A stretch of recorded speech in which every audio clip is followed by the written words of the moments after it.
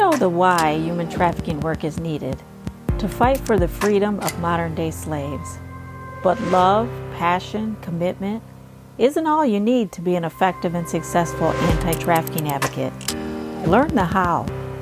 I'm Dr. Celia Williamson, Director of the Human Trafficking and Social Justice Institute at the University of Toledo. Welcome to the Emancipation Nation podcast, where I'll provide you with the latest and best methods, policy, and practice discussed by experienced experts in the field so that you can cut through the noise, save time, and be about the work of saving lives.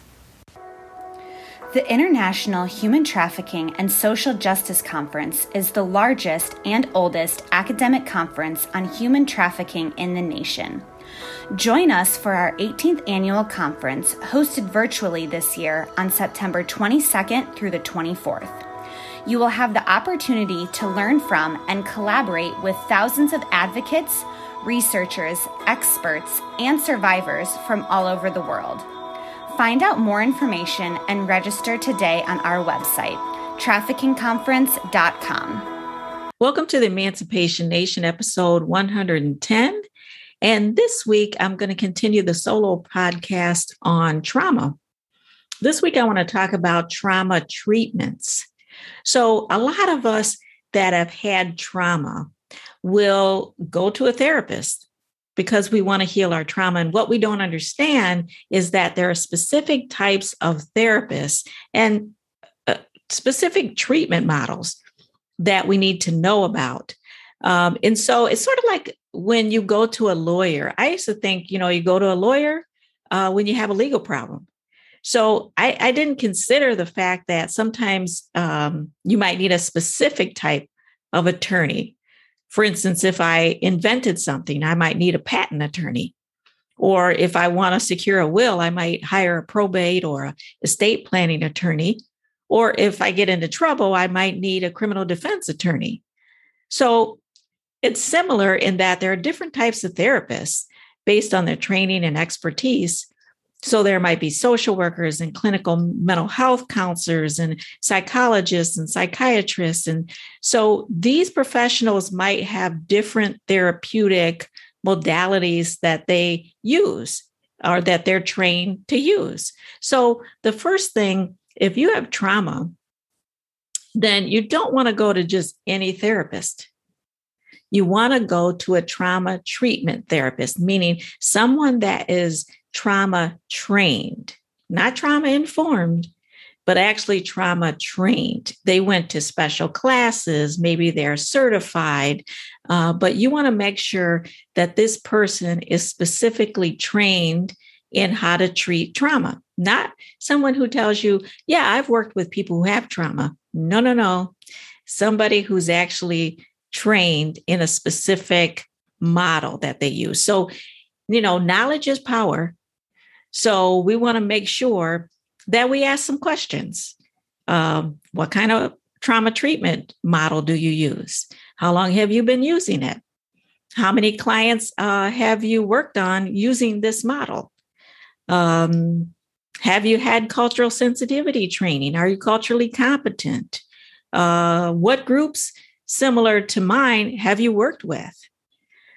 Asking questions is very important. You are hiring this person, even if your insurance is covering it or Medicaid is covering it, it's still important to empower yourself and ask questions and choose the therapist that you fit well with and try the therapy. If it's not working, then try another therapist, try another model. Don't give up. Share with your therapist. If you are having more nightmares, more sweats, more triggers, or if you're having less symptoms, be very transparent because that way that person can help you if you tell them what's going on, what your current symptoms, what your past symptoms might be. So let's think about just a few of these models I want to go through. The first one is the triphasic model of trauma treatment. And really, in using the triphasic model, the therapist is going to take you through 3 phases. The first phase is called safety and stabilization. So during this phase, the therapist is going to help you stabilize and become somewhat calm and safe before moving into any discussions or any type of trauma work. The second phase is called trauma memory processing, and that's where you'll work with therapists on your trauma, including your memories and experiences in a safe manner. Now, the third phase is called reconnection, and this is where the therapist helps you gain closure and redefine yourself. So that's the triphasic model. The next model is the eye movement desensitization and reprocessing, or EMDR, for trauma treatment. This is a therapy where the therapist guides you through a traumatic memory that you have while you're creating a consistent movement. So the therapist will work with you to establish a relationship, and then they'll provide some skills to help you cope with some of your uncomfortable feelings. So they'll do all that first. Then the therapist will have you identify a traumatic memory that causes you distress, possibly even post-traumatic stress disorder symptoms. And you'll work together to reprocess that memory. So the therapist asks you to focus on your thoughts, your feelings, your sensations as you remember the situation. Because remember, it's when someone has trauma, they're not remembering something, they're sort of reliving something. So you'll be asked then to move your eyes back and forth like you do when you're in REM sleep. Now, the therapist is going to stop you and occasionally help you process your emotions and your perceptions. So over time, the intensity of the emotion that you have is lowered, and so is the pain associated with the memory. So when it's time, the therapist is going to help you replace that negative emotion and those thoughts with more appropriate ones.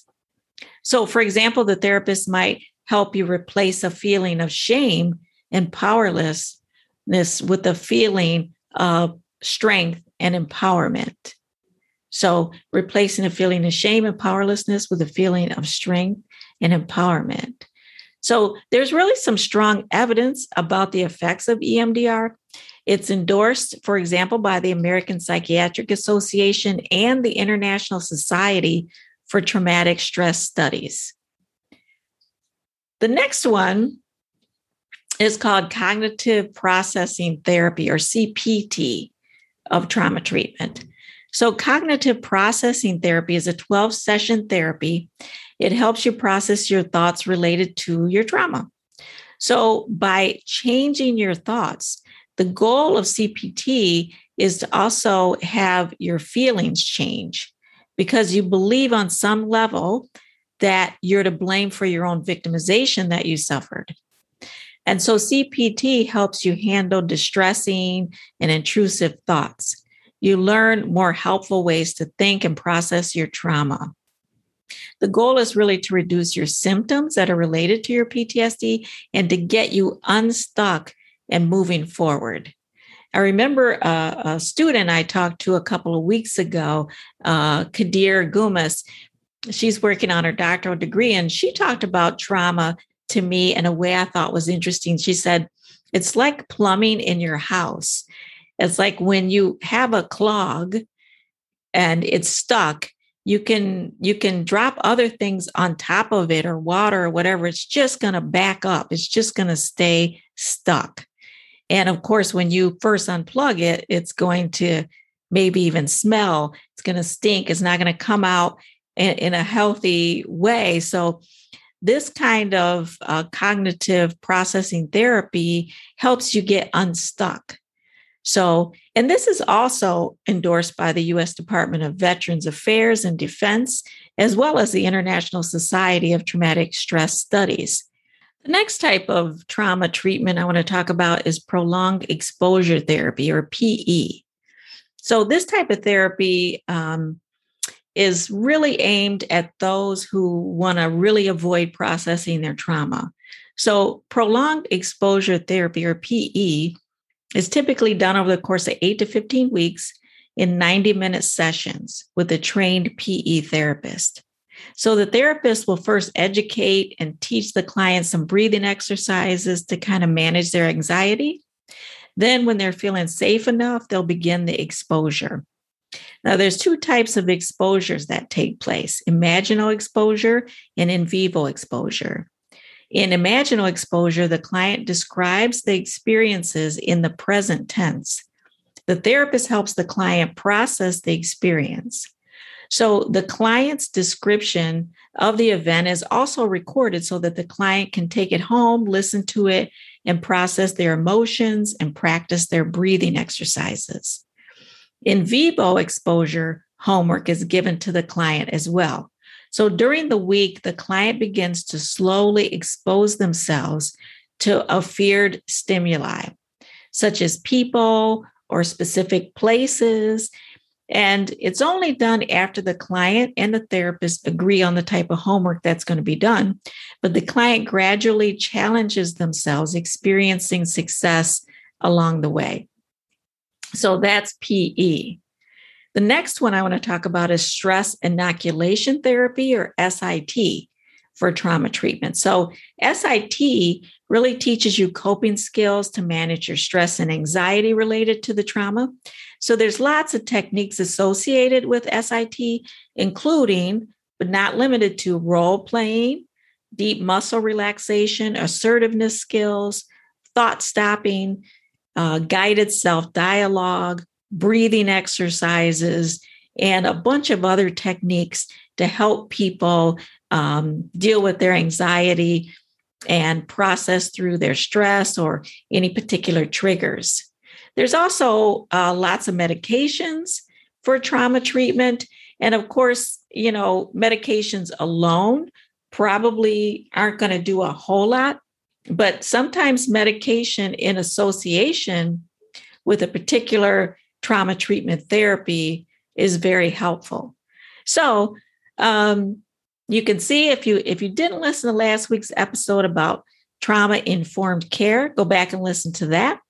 But there is a big difference between trauma-informed care and trauma treatment. And sometimes when I hear people talking, they use them interchangeably as if they're the same thing.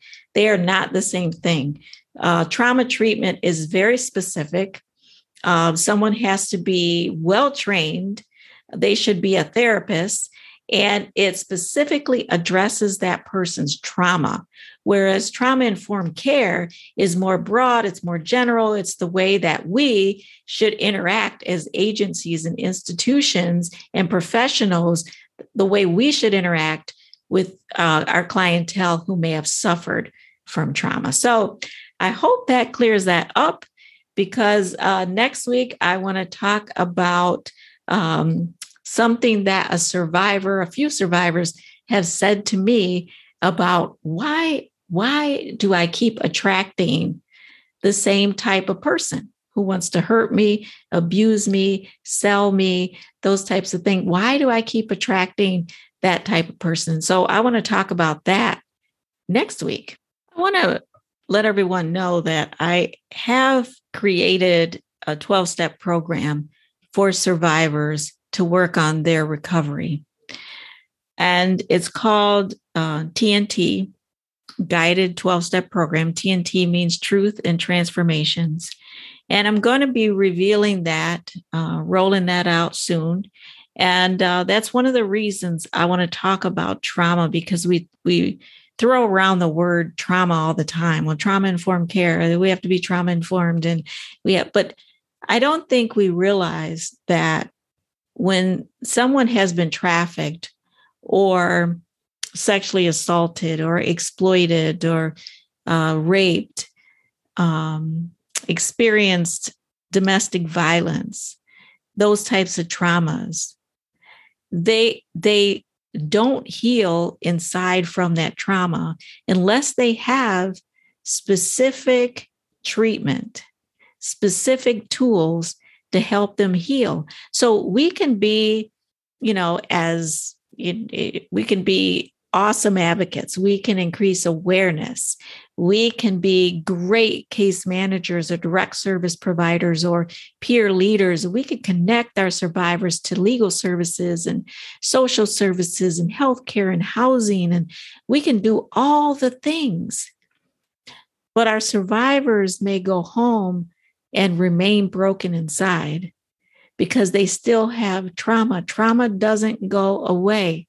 No matter how much you ignore it, how much you try to bury it, it's still there. And the body keeps the score.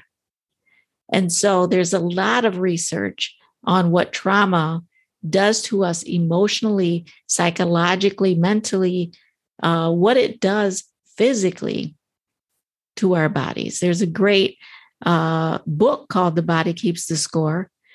And there's, of course, a great study, the Adverse Childhood Experiences Study, where you can learn all about trauma, even get your trauma score. But what you should know is if we're not helping survivors work through their trauma, then we are closing cases thinking we are a success because someone was rescued or someone got out of the sex trade because they were victimized while involved. But we're just sending home broken people. We're broken people. So that has been weighing on my mind for a very long time. And so I developed this 12-step program. I'm going to be rolling it out soon. People can be trained to be facilitators. You can be ally facilitators, which are people that are trained to be TNT facilitators. You can be a peer facilitator, which is someone with lived experience. You can be professional facilitator, which is someone with a master's degree or bachelor's degree. And you can be a therapy facilitator, somebody who's actually a clinical therapist who also wants to run TNT groups. So I'm going to be talking a lot more about that in the weeks to come, but just so you know that this is on the horizon for me, and I'm very excited to be rolling it out. And so you won't have to look around and dig around very deeply to find the answers of how you can help survivors become whole, because we figured it out and we will be rolling it out and we will be training people soon. So stay tuned for that. And until then, the fight continues. Let's not just do something, let's do the best thing. If you like this episode of Emancipation Nation, please subscribe and I'll send you the weekly podcast. Until then, the fight continues.